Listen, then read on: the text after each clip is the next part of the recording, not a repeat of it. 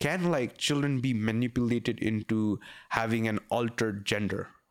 Get work who are growing. So I think just for the sake of also the growing people to get a chance, the people who already give your charges, yeah, people will come up to you. Brands have money. If they say they don't have money, bye, go to someone else, yeah. If you want to work with me, you want the quality that we can provide you, you have to pay. Can a person say that biologically there are only two genders? No. Before this video starts, I just want to let you guys know that Honey Singh is performing first time in Nepal this 8th of April alongside Vek, Dong and Yabesh. Use my code SAHAT10 to get 10% cashback from eSeva. So what is up everybody? Today we have Parakram. He's an influencer who posts online videos on YouTube, TikTok. Did I miss something in your introduction? Where did you say YouTube, TikTok, yeah, Instagram, Twitter, Facebook. All right. Everything. Yeah. So like you just came from India. How was your trip? I was like, you just came out. No, it's been 10 years since I've come out, but yeah, you went back for a trip. No, this is India. I came back on the 15th. I'd gone. It was this trip of mine was like my final goodbye to Bombay, because Sappe Mera Saman, which was there for 10 years that I was living there for. I had to bring all of them back here. So we were finally going there to go down and having everything shipped. So now finally we have nothing in Bombay. So you're finally shifted to Nepal? Finally, officially. Yeah. And did you go for a specific show, or was it like just to shift? So it was mainly to shift, but it so happened that the day I was leaving for Kathmandu, then Fashion Week was starting. So, I mean, there were brands and everyone who was like, why don't you be a part of it and, attend it and go? I said, I think I should. I'll make it about work also. So I just ended up attending, which was good fun. I think like you have a similar relationship with Bombay where like for me, I also like glamorized the US like you did to Bombay, right? Like most teenagers right now like do fantasize about like going to like some other place and then living their dream. So you actually lived it, right? So how was your experience like actually living in Bombay and actually working with the stars that you wished? I think it was a dream come true, and I'm happy that I also did it at an early age. Right after my school, I went to college, and so I could do all of the things that like all my fantasies of partying with Bollywood stars or being friends with them or working with them. All of that came true in many ways. You can never have enough, but I think now I'm at an age where I'm happy not needing to know everyone. It was a roller coaster ride, and I think all my dreams of fashion, styling, I wanted to be a film director, then my content creation influencer that people say, all of that happened in Bombay, and then is when I came to Nepal. So like your relationship with fashion, right? I think if you see Parakram, he's always dressed up, right? Thanks. I think that's how I see it, right? So like when did your love for fashion come into place? So I think I love being fashionable, but I'm also I can be very jallu at times. I don't know, is that a word in Nepal? In Hindi, jallu means like, they say like, you will see me in summers, it's always a t-shirt with a different color and jeans, pants, or joggers. But I save all the good clothes for when there are events and things like that. There are some people who can dress up every day, and I can't do that. That's too much of pressure to even like buy so many clothes, and I'd rather save that money to have fun. But thanks for complimenting me. What was the question?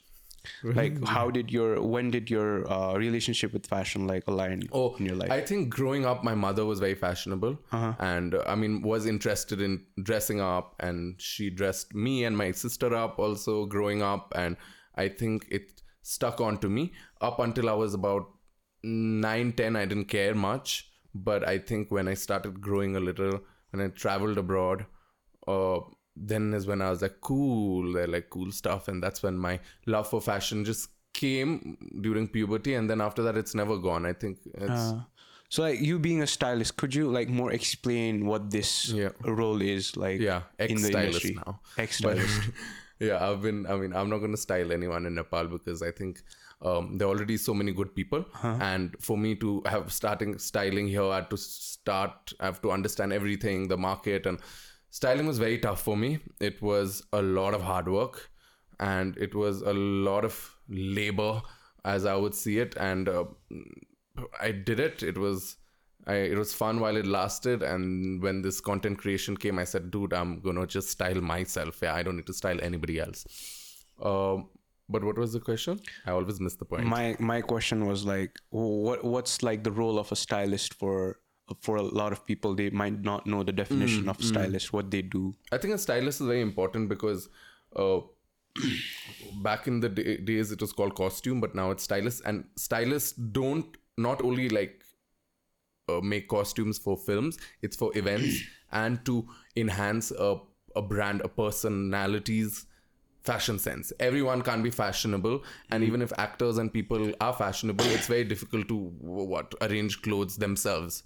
And that's when you have to choose the right stylist who has the right vibe, who can dress you up well, who can change the whole Just game. dress you up or actually make your dress? Dress you up. So the stylist, that's the designer. The stylist is the middleman between the actor and the designer. The stylist gets clothes from the designer or the designer's PR people or shops and take permission to borrow clothes. And we have a bunch of options of clothes that we've taken from all different people, and the actor wears one which they like. So growing up, what major did you take? So I wanted to be a filmmaker and I wanted to do filmmaking course, but my dad said, no, do advertising. And then after that, do a more generic, like a course where you can see different aspects inside advertising only. And then you make your decision to master in a filmmaking course. I'm glad I did that because I think I worked for a film in Bombay while I was in college only, and that 1 month, 2 months of working, I was like, whoa, I don't want to be a film director. This is too much. This is too much pressure to be a film director. So I did advertising and I stuck on to that. I think that's helped me in everything I do, even because it also teaches you marketing, journalism. So it helped me with my styling. It helped me with my brand as a content creator. So like talking a bit more about fashion, like where do you see Nepal's fashion, let's say, standards in compared to other the world? So, if you compare it to the world in terms of the industry, there's no industry. It's all very few brands, and that also, I mean, they're still growing and there are a lot of hurdles on their way. Because also the country is in such a state, it's a poor country, economy is bad, nothing's going right. So there isn't any reason for fashion brands to come and invest in Nepal also. So in that terms, we are nowhere. But if you see the dressing sense and all, I think we Nepali people dress really well as compared to India. And I'm not generalizing because India has northeast, south, north, west. But as a whole, Nepali people dress up really well with whatever little resources we have. And we're fashionable people by nature. I think fashion is just not the fast fashion. I think it's also like the culture thing we have, right? Tora Sural, and then we have other Gunyur Solo as well. It's kind of like, I think that is also one of the rich thing that we have. For sure. I think that culturally rich is South Asian, Masapi country has that. Yeah. So we aren't different from any other countries, but also like being cool and fashionable in terms of the global fashion trends. Nepal is very up and ahead. I mean, yeah. So like you told in your other interviews and podcasts that you got to work with celebs hand to hand, right? So like, how was that experience? Could you explain a bit more? As a stylist? Yeah. As an AD, I'll tell you first, when I was working as an assistant director for Zanjeer, I was a big fan of Priyanka Chopra and she was in it. So, and she already knew I was a big fan. So that was really fun. It was very interesting to see how actors have to look fresh and good on set when everything else is so uncomfortable, even the set and all. That was interesting. Styling with actors, everyone was very sweet. I was an assistant stylist for 80% of my career. I was only the last 6 months I became a stylist and then I quit. But actors were really sweet to me as an assistant director. They were never rude to me. I've never had any issues where they were mean or rude. What about other stylists?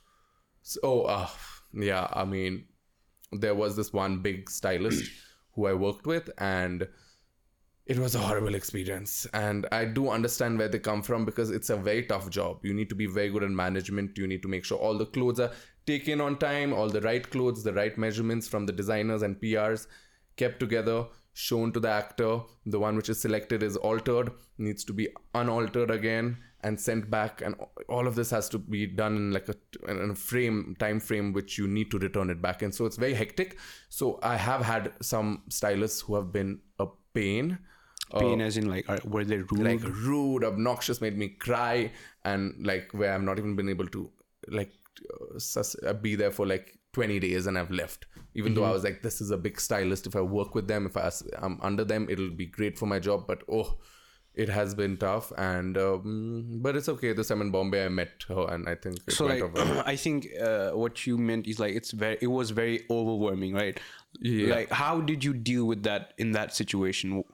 I would just fight it. I would be like, I'm gonna work, because even with good stylists, being an assistant stylist, you have to do all the running around. You have to be there, go to every store, contact all the PR people, take approvals, click pictures for the stylist to approve, and then bring those clothes. All of that, do that, tailor. Oh, it was really tough. But like, I mean, you have to hustle, and in Bombay, it's all about, if you need to survive, you need to get the job done. So, like, what are the main differences that Bombay and Nepal has, in your opinion?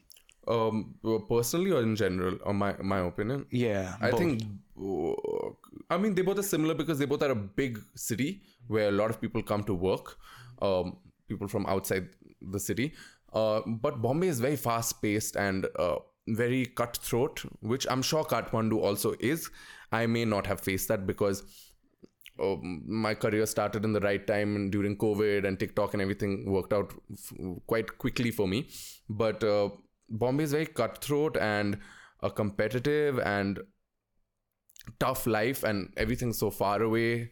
Kathmandu is more chill, and it depends how you can, like, some people may not suit them. They may end up being lazier here. When Bombay, you cannot be lazy. You have to be doing something. You can't be like, I won't work. You need to sustain that way. But Kathmandu, I feel like it's more chill. But I think I have done enough of Bombay to now come back. I could have stayed on, but Kathmandu's the quality of life is better. Maybe not. It's also because from where we come from, it's always like we have stuff here, right? We don't have to be fast paced. Even though if we are overwhelmed, we can just like leave the job and maybe do something else. We'll still be secured. Don't have to pay our rents and everything else, because we also have a family who's doing all of that. Yeah. For sure. People who come from out, I'm sure it's tough for them. Yeah. So you also talked about like, I think you made a TikTok video about it where like people were calling out because you didn't talk about the Nepali industry. You just talk about, I think, yeah. Yeah. That is so like lame, because this is a promotion for Honey Singh coming to Nepal, and I did that promotion, and people just get triggered when anything Hindi, India, anything Nepali, people can get really triggered, and they're like, why do you not promote Nepali artists or singers or music? I'm like, dude, in TikTok, I don't dance on Hindi songs. All my songs are Nepali. I love it, and like, where is this? And I do promote. I mean, who am I to promote the singers? They're already so famous, but I definitely. It's part of your job. Yeah, it's part of my job, and it's not that I force myself to do it, because by the end of it, everything comes to a person naturally. Yeah. Right? Like, I love Hindi songs and great, but I don't like dancing to Hindi songs because I don't feel comfortable doing it. And I think Nepali people want to see Nepali music, and Nepali music is amazing, so I do it. If I didn't like Nepali music, I wouldn't have promoted it. I think they just see the surface level, and that's, there are a lot of frustrated people on TikTok, and also like sometimes when the video is a different genre from what I usually do, different people see it also on TikTok, and they're not necessarily people who like me, so they will have opinions. Yeah, and then I think Twitter is more harsh than other social medias as well. Twitter is the most harsh, dude. It's like, do you want to say anything about Twitter? I think Twitter, the thing is, Twitter is about making opinions, and then also people get so butthurt when you make these opinions, and the thing is, I feel like I'm a very easy target on Twitter because there are very few people from the industry who are on Twitter, and because they know they'll get trolled or some opinion will come, you know, because they'll find one thing that is wrong or they feel is wrong in a word, and they'll just target you and make it all about that. I'm not going to back off. I don't lose that easily. If I take it as a challenge that, you know, if you want to speak, I don't give a shit. So, I mean, I want to make an opinion. I come on Twitter, people make it about something else, you know, like this certain plane crash tweet that I did. I was disturbed, and, you know, if people follow my Twitter long, they know that I'm scared of flights, and this whole thing was so close to the heart, close to all of us. Everyone took it very personally because it was every day. I mean, people go to Pokhara, it's considered safe, a 77-seater. Weather was clear, so everyone got affected by that crash more than any other, you know. So I speak about it. People try to say you are insensitive, you're making it about you. I'm like, dude, in Twitter I'm going to make it about me. Now I'm not going to be talking about other people. You know, it's just weird. And because I think you're 100% certain about your opinions, not like others, right? Yeah.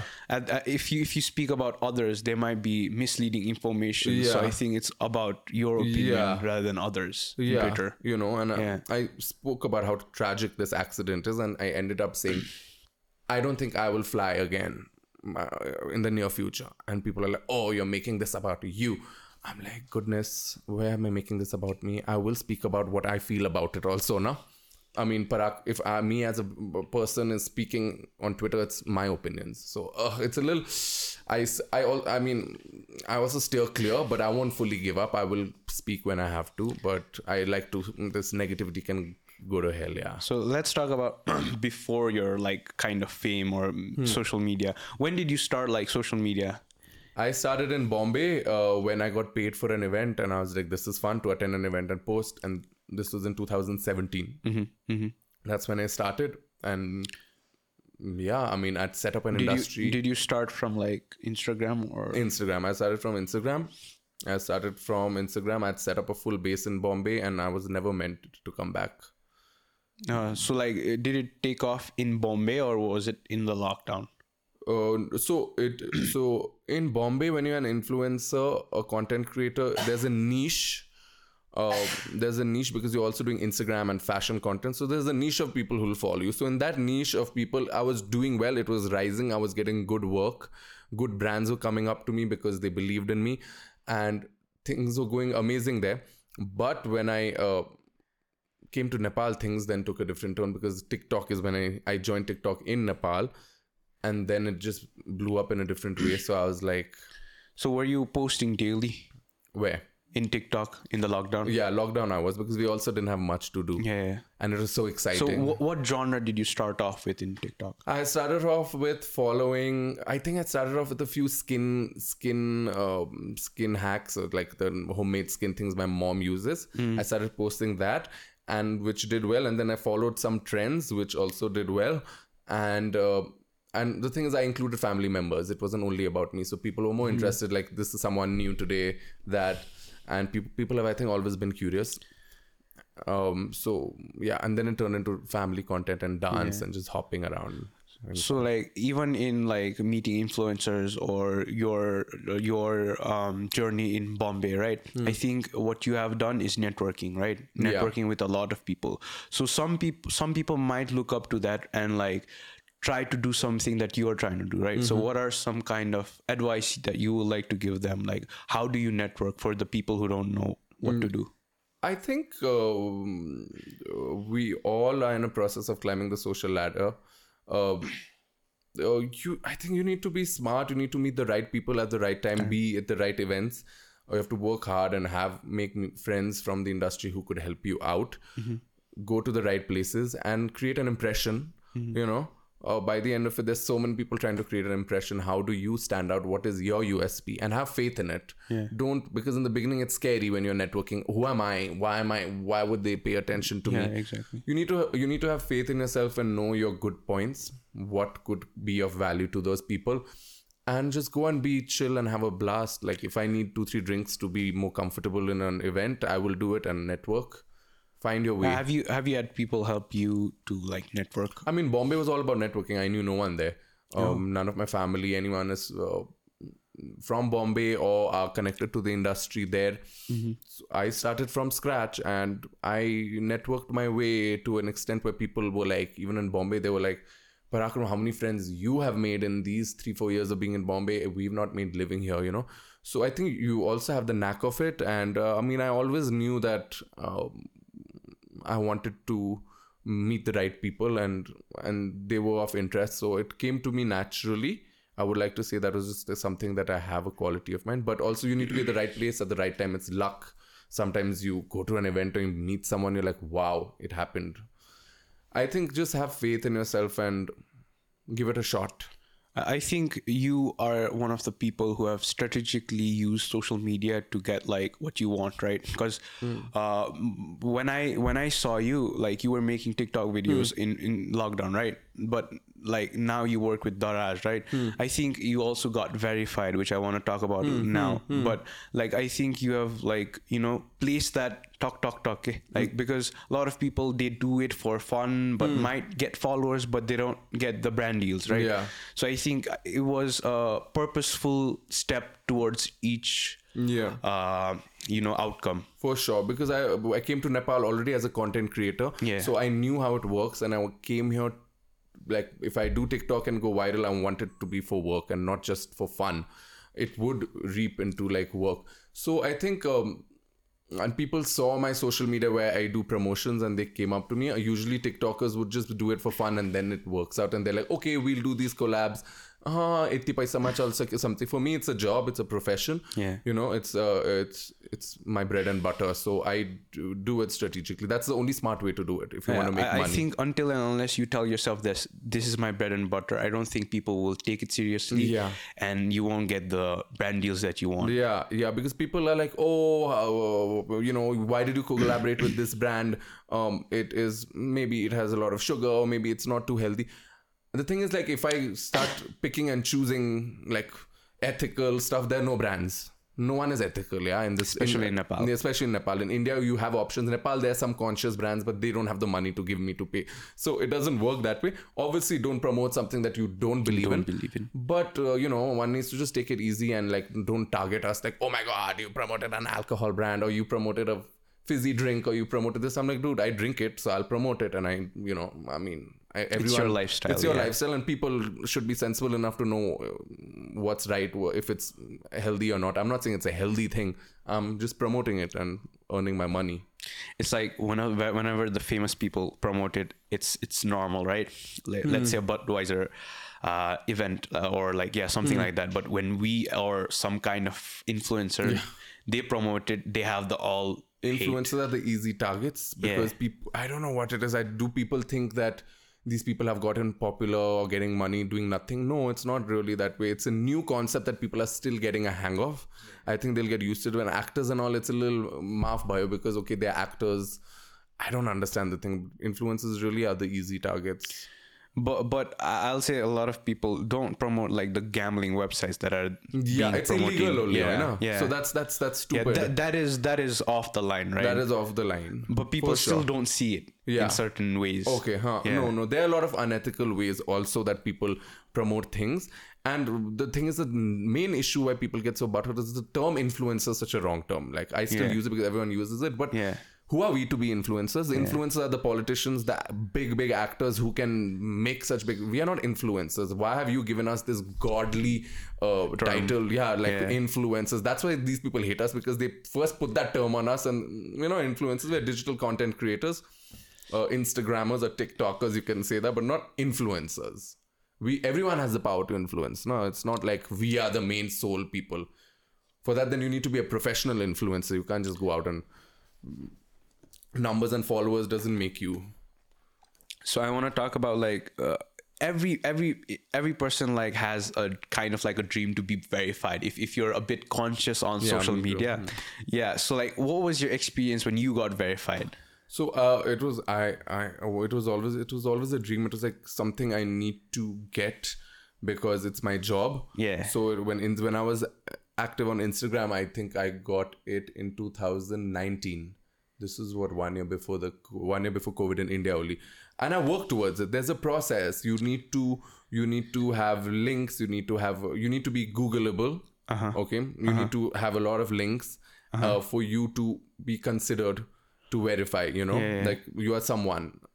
And I worked towards it. 2 years, I did my PR. I met the right people who could take my, who could cover my work and just put it on websites. And when that happened, and that's how I earned my verification. With TikTok, I got very lucky because the TikTok Indian team wanted me to join TikTok, and I said, hey, I'm already on TikTok. Now that you want me to join TikTok, why don't you verify me? And they're like, oh, okay, yeah, of course, we'll do that. So that's how it worked out. I think a lot of people just want it, but they don't know why. Like, verification is a thing because they give it to you because you are someone. Like, until and unless you don't have a presence, or until and unless you don't have it, like, you don't earn it, I don't think people will just give you. I don't think Instagram will just give it out, right? Yeah, for sure. Instagram, I think then lately there have been a racket where people buy, but that's scary because if Instagram finds out, you're banned. You're banned. Yeah. That's scary. You don't mess around with like your work. Yeah, and then, like, so I want to talk about your growing up stage, like with your parents, right? I think you have a really good relationship with your parents, and they have, like, supported you in a lot of ways, right? So I kind of wanted to ask this question, right? What do you think what parenting traits are grateful that your parents used, right? So like you would want to pass down in the future? Yeah, I think they let me be. They weren't too harsh. They weren't too strict. They weren't too do this. I had to just make sure I do well in my exams. You don't have to get 90s or 80s. If you get 60s, 70s is fine. Or you can be average also. Don't fail, but do fine, but enjoy, chill. No pressure. I feel the pressure that kids can get to do this is a little hectic on the kid. It can traumatize them. So when I have children, I will let them make their decision, because I think even as kids, you do have a mind of your own, You are an adult when you're 18 to make certain law. That is by law. But I think I knew many things about myself, which is correct even now. When I was 8, 7, 6 years old, when my personality had already formed. So I think let the children make a decision, Yeah. I also wanted to ask, since your parents were so supportive in your LGBTQI journey, right? Since Nepali parents, I still don't think they're accepting towards a lot of new, LGBT people, right? And then what are some messages that you would want them to know? The people watching? Yeah, the parents especially, who kind of disregard their kid, or this. They hate on their kids just because they're different. Yeah, I think nowadays parents are also becoming woke in the sense that they are seeing other people. There's so many parents, grandparents. When I go to weddings and functions, I see not relatives, but relatives co-relatives and all. They come up to me and say how cool it is and amazing. And I feel really good that, people from that generation is being accepting towards me. But at the same time, I wonder, would they accept their own kid? They would be, they may say, till it's not our own, it's fine. And that's what happens with most of the people in our part of the world. It shouldn't be our kids. It's fine if your friends or someone else said this, that is. But if it's my kid, it shouldn't. I think acceptance is very important. For you to be acceptance by the parents is very important for the child to really be themselves and be the best versions of themselves. You can't stop a child from being gay, bisexual, transgender, lesbian. It is something that cannot be controlled or changed. So there's no point changing it. And I think in today's world, things are moving so rapidly all around the world, and I think those parents should be an example for other parents. Yeah. And be the change, change this whole cycle of wanting to fit into the heteronormative standards of the world. I think some kind of narrative also comes from being very socially paranoid, right? Because they don't really care about their children being this or that, but they care more about how the society will take them. For Right? sure. Yeah, that I think is more of the situation than any. If I had a kid, right, I won't deny like his existence, right? Yeah. But it's more of the social pressure that comes in, right? Yeah, which is so sad, no? Because it's like your own family's fine with it, but like other members aren't okay with it, which was also in my case, where they were like everyone gossiping about it in KTM when I came out in 2012, which was like back then it was a big thing also to come out, you know. Everyone talking about it, having an opinion. But I was just lucky to have my parents, like my parents and my close family, who would stand up and say, I'm very proud of him and he's doing great and just he'll do better than your children, you know. And what can they say? They kept shut. And I think doing good or not, at least my work field of focus such where you see all the highlights of my work and it's so like bright and great and the love I'm getting and everything. I think it's an example I've said to my whole extended family that, see, I mean, I think I'm doing good. I'm doing great, and being gay has nothing to do with doing good or bad. So I kind of want to dig in more about LGBTQI community as well as gender, sex, right? What I would suggest people is like be open to conversations, right? Because a lot of people still are scared to ask, and a lot of people are still scared to tell. Okay, so if you don't have the conversation, it will never be normalized. Since a lot of people talk about this, can like children be manipulated into having an altered gender? Altered gender or sexuality? Both. Both, yeah. Children, of what I have noticed, the only way children have been manipulated into a different sexuality orientation is when they have been molested. A boy being molested by their uncle or the father or someone as a kid, it plays up in their head and they could start having feelings for men because of that, as well as women. So that I've seen. But otherwise, you cannot alter someone's mind by I'm just giving he for now, if a boy, because me, if there were so many women around in my life, beautiful women. I mean, I may have seen porn where there's a girl and a guy.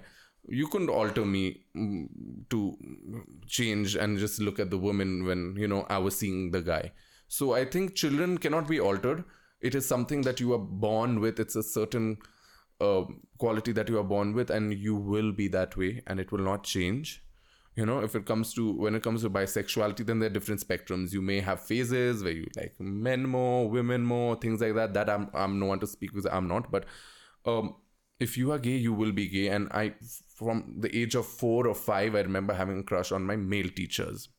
You know, my male teachers in school, and it never changed. There was never a time where I was thinking I was seeing a lady nude and feeling good about it, you know, and imagining seeing a lady nude and imagining about it. But I was seeing a man nude and like feeling. Yeah, it's just who you are, and it's as your personality is formed. You are, you know, as people see some personality in the child, it's already instilled in you. In the Western world, there's a narrative that like people are still skeptical about letting children change their gender before the age of 18, right? So what is your opinion on that? So changing your gender, so this is for gender before age of 18. I think in today's time, kids know very early what they want, and that is amazing that at such an early age you already know. I know of some people who are already who already identify as a different gender, the opposite gender, and I've seen them grow. And with their parents' support, they've become the best version of themselves. They haven't had to deal with sticking till 18 to be a gender you don't identify with. You know, if I was a trans woman, if I was a trans woman and I had to wait till 18 to turn into a woman physically, I would have been scarred by then. It's too late. There's some people who realize it later in life, and that's fine. But if you realize it early, you're blessed. I mean, and with today's education and with children having the resources to know what it is to be transgender, they can make a decision for themselves. No one will want to go and just force themselves or manipulate themselves to be a different gender when it is difficult to be transgender in today's world still. So I think if a child at an early age has understood that they are not comfortable in that gender, great, start working on changing it. Be your best, be who you are, who you want to be as soon as possible. What about changing things in your body before the age of 18? Oh, like physically, like an operation? Yeah. I don't know how that works scientifically. If sometimes they say maybe it not be safe. I don't know if it is safe to till your organs are fully grown. So not necessarily 18 if your organs and all are fully, what's it called? Like grown by, I think they'll be like 14, 15, 16 years. Then maybe, I guess, I don't know if you are allowed to, that is the doctors. I don't know about the safety way, but I've seen trans men who at 13 only have realized that they are trans, and he's like wrapped cloth tightly around the breasts before it could even grow. So now he doesn't have breasts at all naturally because he knew it, So there are things you can do at an early age. About when I researched about this narrative came from this perspective where till 18, like, because all the big changes comes after 18. Till the age of 18, your brain is, I think, pretty much developed to a point where you can make rational decisions, like drinking, smoking, like driving, right? Yeah. So like after that only you're able to change your gender, because a lot of people might still be not sure, right? Yeah. Like what if they change their body and they realize that it's not? Because I think then it was their decision. I think they felt like they wanted to change it then, and now they want to change it back. I feel like people give a lot of changing your gender, no biggie. If you feel like you don't believe in it, change it, and it's great if you can be able to change it. Because you're growing and you're also forming your personality, and if your personality, you're born a male and you don't identify as a male, you cannot wait till 18. It's too late. If you felt that when you are 8, 9, I mean, you don't have to fully get into a surgery, but your parents need to be accepting. And you see so many girls dress up like boys forever growing up. So many boys dressing like girls growing up, and that is their form of being transgender, like being being able to identify. That's how they identify themselves, as being transgender. So to change, to go under the operation, that I don't know what age is safe to do it, but if the doctors say it's not safe to do it before 18, then obviously safety is first. But apart from that, I think it's great. I mean, I would have known I'm gay when I was 5 or 6 if I had all these resources, and it would have made me less confused in the head for 10 years that I didn't know I was gay. So it's great to see people understand who they are, their gender, if they transgender people to realize, because there are people who realize it at 60, and they feel like they may have missed out in life. I think you were I think you said in a podcast that you encourage people to speak out quickly, right? When like don't suppress what you are, right? I think you told that, right?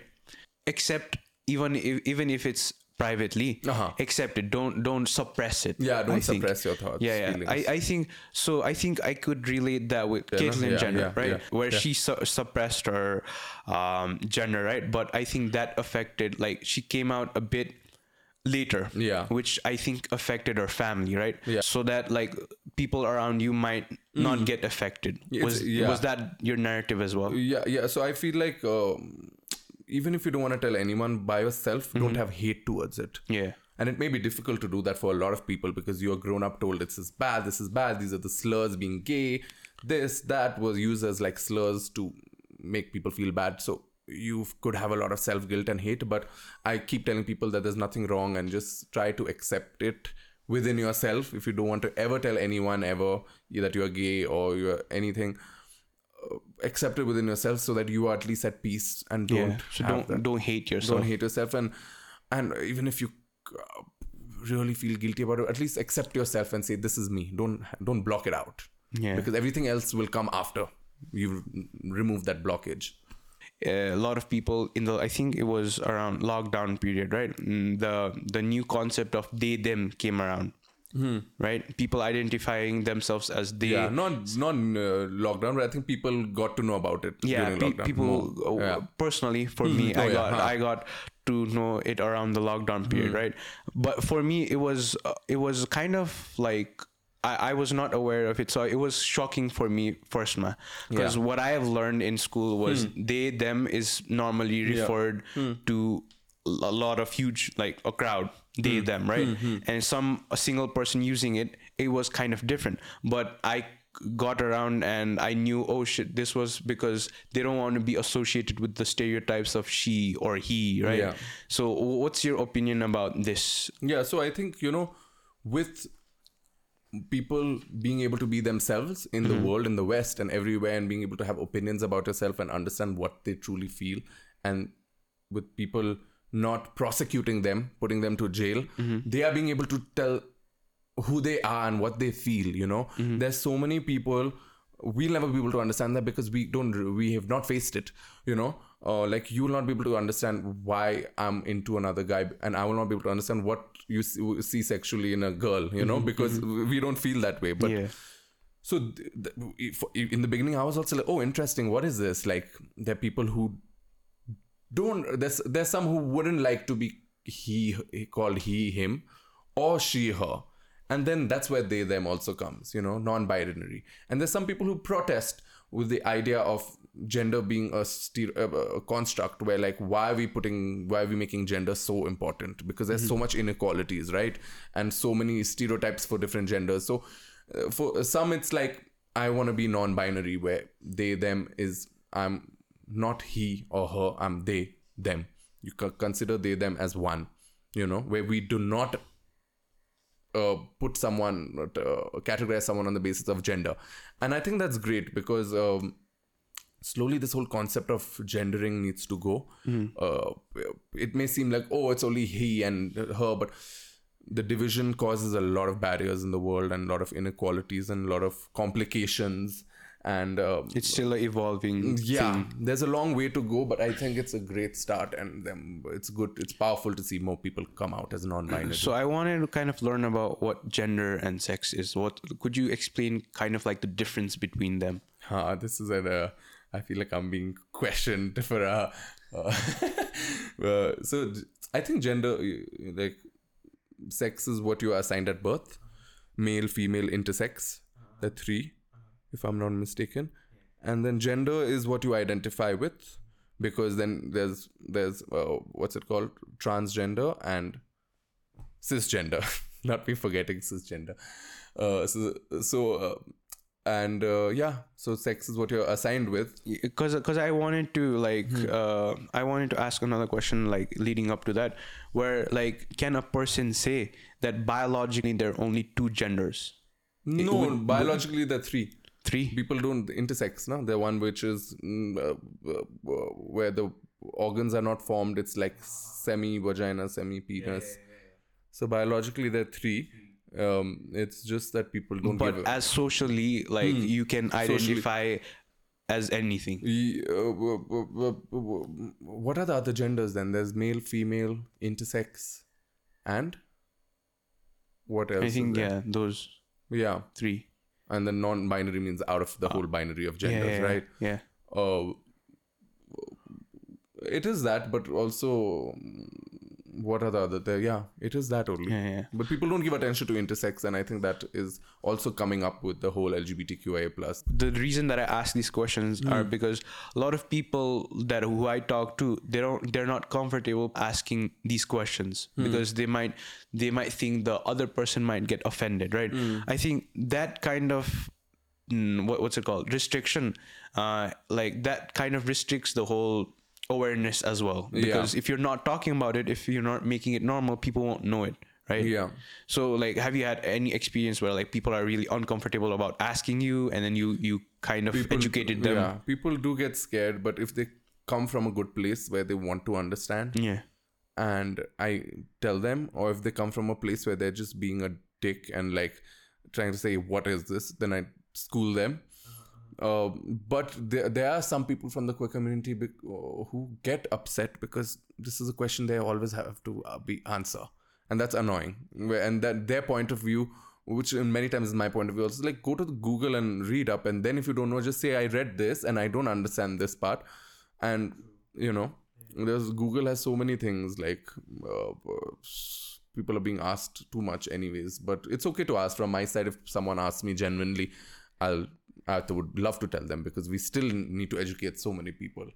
Even in TikTok, I keep saying the same thing again, that this is how it is.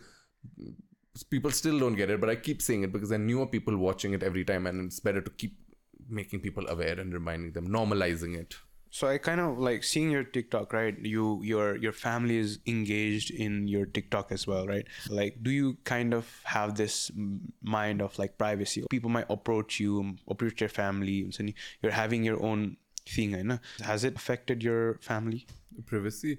No, I think they are thankfully very supportive, even though they're very private. My family is actually very private, but they are very supportive towards the work I do. And because of that, they will feature in my vlog sometimes, and they will feature in my TikToks and posts. But otherwise, my family, unfortunately, is very private. And even like when I make content with them, they're not like, they're not like comfortable.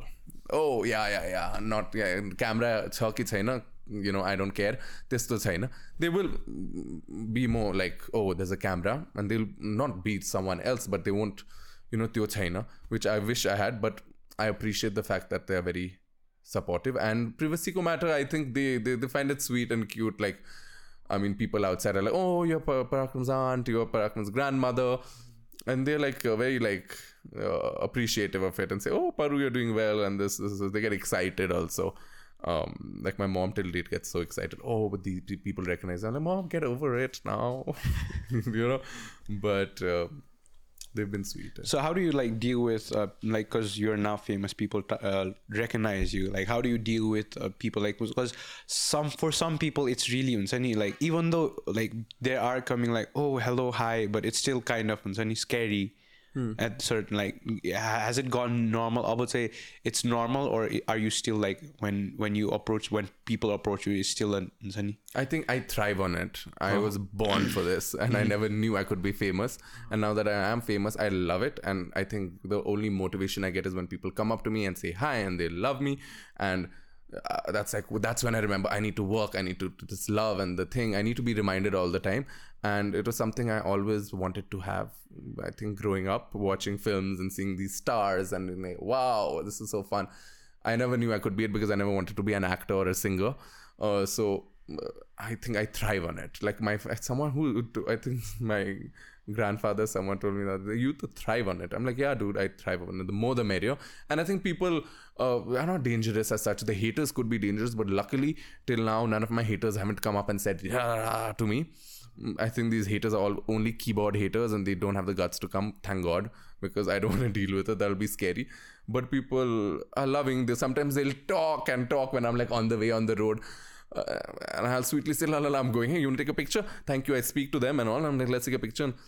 And sometimes they could be overbearing. Some people can be a little, but it's like, they take time to watch my videos. I mean, it's okay, So like, I kind of wanted to also talk about your influencer, I mean, your TikTok journey as well, right? Because a lot of people, when it comes to brands, right? I also talked this with Alana Didi, right? She was like, there's a disruption in the market where people are charging way less when they're not supposed to, because we as influencers or we as TikTokers, right, have a lot of thing to give. Yeah. So like we're charging less. So yeah. Anything you want to say in that? Yeah, I think if you can provide so much value to a brand just by posting it on your social media, you need to charge accordingly. And I think people don't know any less, and they're being what's it called? Used for it. I forget that word. Oops. Yeah, and they're being kind of like. Used for it, but I think they need to be told that you guys have so much value. Charge your prices, or take consultancy like from other content creators. I think now like people are understanding their value and they have increased their prices. And for some people, it's like they will miss out on a lot if they charge more and not get the offer. They'd rather get a lesser amount and get something, So I understand that. But you guys need to value yourselves. You guys are doing great on social media. Charge the prices. Because I think for a lot of teenagers, right, they don't know a lot of lot about the industry, right? You might kind of get you might kind of have this idea because of you worked with influencers in the past, right? And you know the market a bit, but still these teenagers still are growing, right? They don't know they don't know what to charge or how much they should ask, right? So I think that is creating the disruption where like certain brands are just like using them. See, teenagers who are growing, you can charge a less amount because you're still growing, but there's some people who are huge and their views get a lot, but they're undercharging. Then I'm like, dude, you people are like, if you charge that, poor thing, the new people, what will they charge? Nothing. You know, you are undercharging yourself, and on top of that, the other people, why would the other people get work who are growing? So I think just for the sake of also the growing people to get a chance, the people who already high, give your charges, people will come up to you. Brands have money. If they say they don't have money, bye, go to someone else. You know, if you want to work with me, you want the quality that we can provide you, you have to pay. And whatever I charge or anyone charges is dirt cheap, but it is what the market is in Nepal. The same thing that I charge in NC here, I used to charge ICMA when I was in India, and in India I was growing. By now I would have charged double, triple in India, you know, but here I can't grow. I haven't increased my charges at all. This is just a base charge, which people will not pay more. Yeah, I think people also need to like accept it as a job. Yeah. Because a lot of people are like, gardain hola khalko narrative, right? But if you ask for it, I think they will, you know? Yeah, and also then, you know, there's some very big content creators who get views, get likes, but are not being able to create an impact. And that's why they also may not charge much, or the brands don't want to work with them. Some people may have a smaller following, but they are being able to create an impact. That's why so many people are going to micro influencers, because they have a niche who will listen to them, work with them, something about them that they promote, people will buy, and that's why they charge more. So त्यो पनि हुन सक्छ, but sometimes I see people who are like being able to create so much view. It's an awareness you're able to create about a brand. People may not buy it, but that awareness ko lai pani you have to charge. Yeah. So I always ask the influencers that I speak to, right? Like, have you had any like payment issues with brands? So, because like the pay the artist movement kind of right?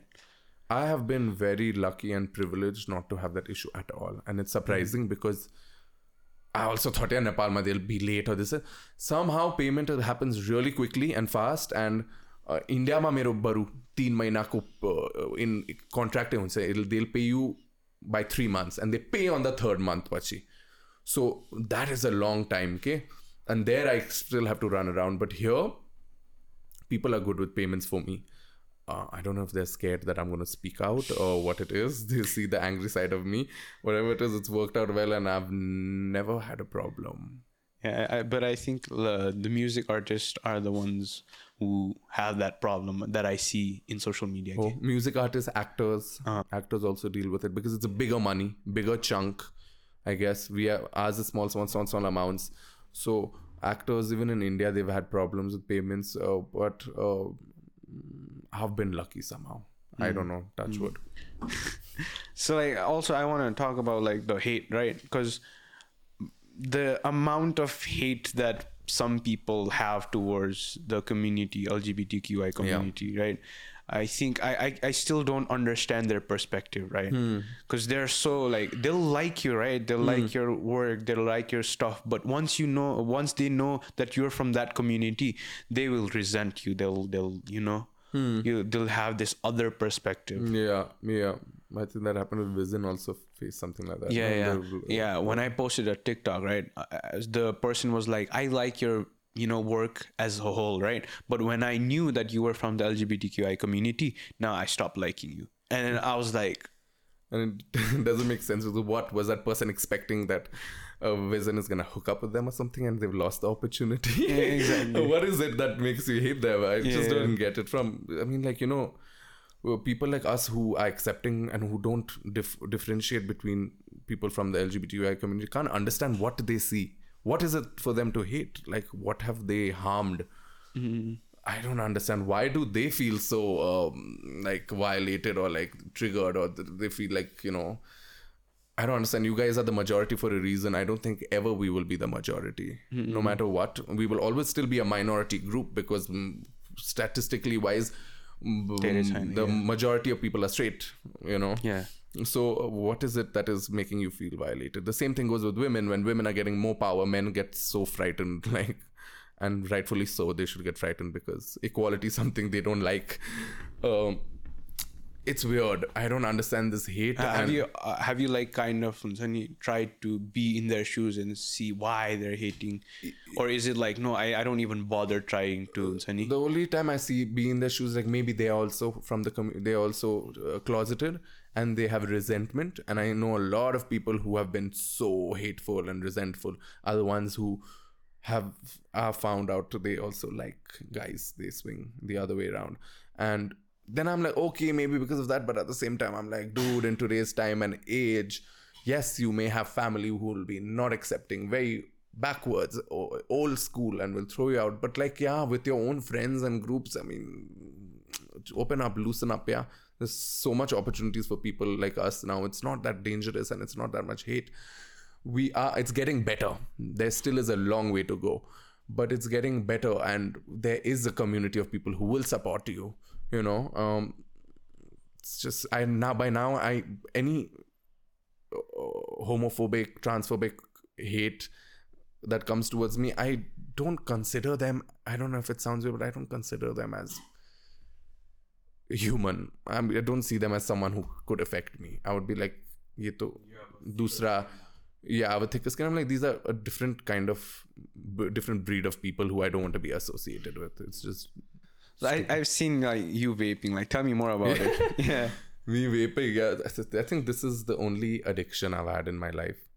I've done it all. I've been there, done everything.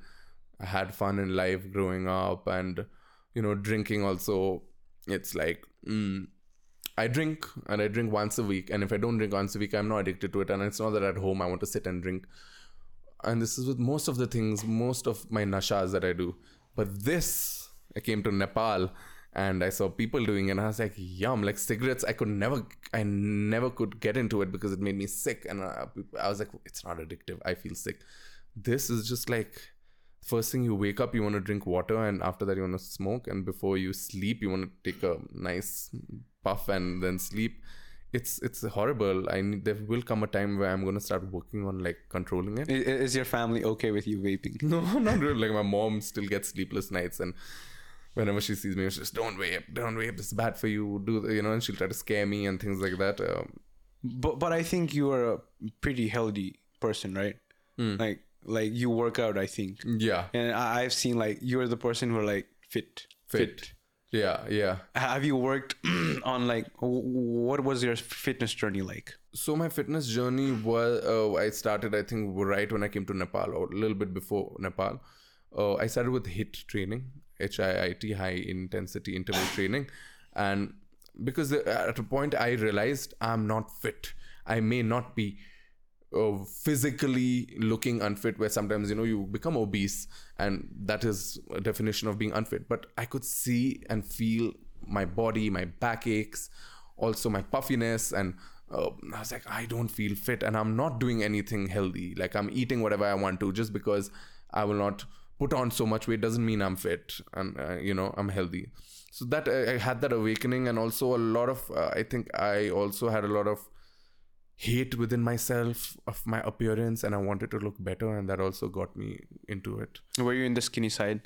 I was in the skinny side, but I wasn't looking good. I was also putting on weight slowly, and that like unhealthy weight I was gaining slowly, and I realized I don't look too good looking this way. So are you conscious about you eating stuff? I am, and I have phases. There have been times where I'll be like very particular, count my calories. I won't have dinner. I'll have my lunch, a nutritious lunch, and then I'll have an evening snack before, and then I start my intermittent fasting. Now, strict and a little harsh on myself because I wanted to look a certain way, which is not realistically possible to gain unless you have this kind of thing. And I would look at myself skinny, abs popping out, no fat on my body and my face, and be like, wow, this is amazing. And any weight I would gain, I would like be a little resentful, like yuck. Like there would be times I'd see a little bit of a double chin in my shoots, and I'd be like yuck, and I would be like disgusting, and I would see I have a bump in my forehead, so sometimes when the light is on top of it, I see, and I have little textures on my face. I'd be like yuck. But lately, the past 5-6 months, I've not been the most fit, as in the most healthy. I've not been working out as often. I work out twice a week. I also eat my dinners, and the little weight that I've gained right now that you see, I drank one day. I mean, I met a friend after so long yesterday, and I had a few drinks, which I would never do one day before a podcast. I would, be very conscious. So I think at this phase of my life, I'm more confident of my self-image. I don't mind a little weight here or there till I groom myself up and look good, which is also great. But let's see. I hope this lasts. Yeah, I think there's a narrative where like taking care of yourself is considered feminine for a lot of guys, right? They won't do skincare. They won't do the basic stuff, right? Yeah. Take a shower. Like taking a shower is for them. It's like nothing, like once a week or twice a week, Yeah, disgusting. So, like have you seen like those things on TikTok where like if you do a skincare thing, it's just for girls, right? Yeah. They associate with girls. Only feminine people do that, which I think is not true, because it's just taking care of yourself. Like keeping yourself tidy is not feminine. Yeah. And I think that is so convenient that men can get away with that, no? That I don't have to groom myself and I'm still hot. But women, you need to wax, you need to do skincare, you need to wear your nail polish, you need to get your hair done, you need to do makeup, and then they'll still be like, oh, but without all of this you won't look pretty. Like, what the hell?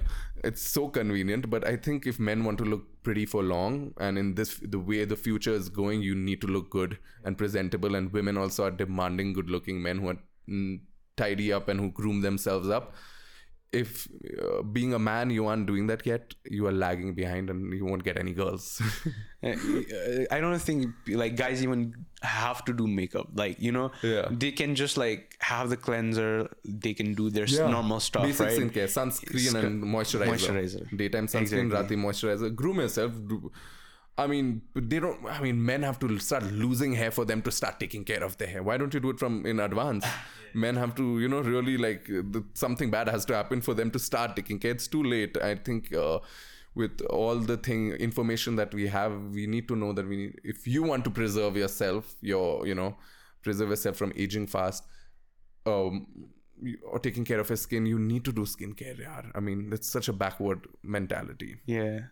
I think I find those people in the comment section in those skincare thing. Mero ma always okay, bro, get over it. Like, that mindset is not good. If you don't want to take care of your skin, it's fine. But other people taking care of it, like, 9 times out of 10, your famous actor, like these famous actors also do makeup for the screen, right? 10 times out of 10. Yeah. Like they'll be doing something else. They might need makeup. It's just not out in the public, but they do that stuff. Yeah. And that kind of makeup is not to make you look feminine, but to make yourself look fresh. And that's the kind of makeup I do. And when I've come on a podcast, I also put a little light makeup, which makes myself look slightly better, more fresh, Yeah. And I feel comfortable doing that. If actors are macho, Salman Khan, Shah Rukh Khan, Akshay Kumar is doing it, and just because the actors, un log ko to acha dikhna, everyone wants to look good and can look good. And are they any feminine because they're putting that makeup? No, they're just looking better, more presentable. So I think this notion of makeup, skincare change. I think TikTok will help it change because so many people are talking about it, and TikTok is a good way of getting awareness that way. Like, True. So thank you so much, Parakram. Thank you for being here. You change a lot of perspectives, especially about a lot of things that we discussed, right?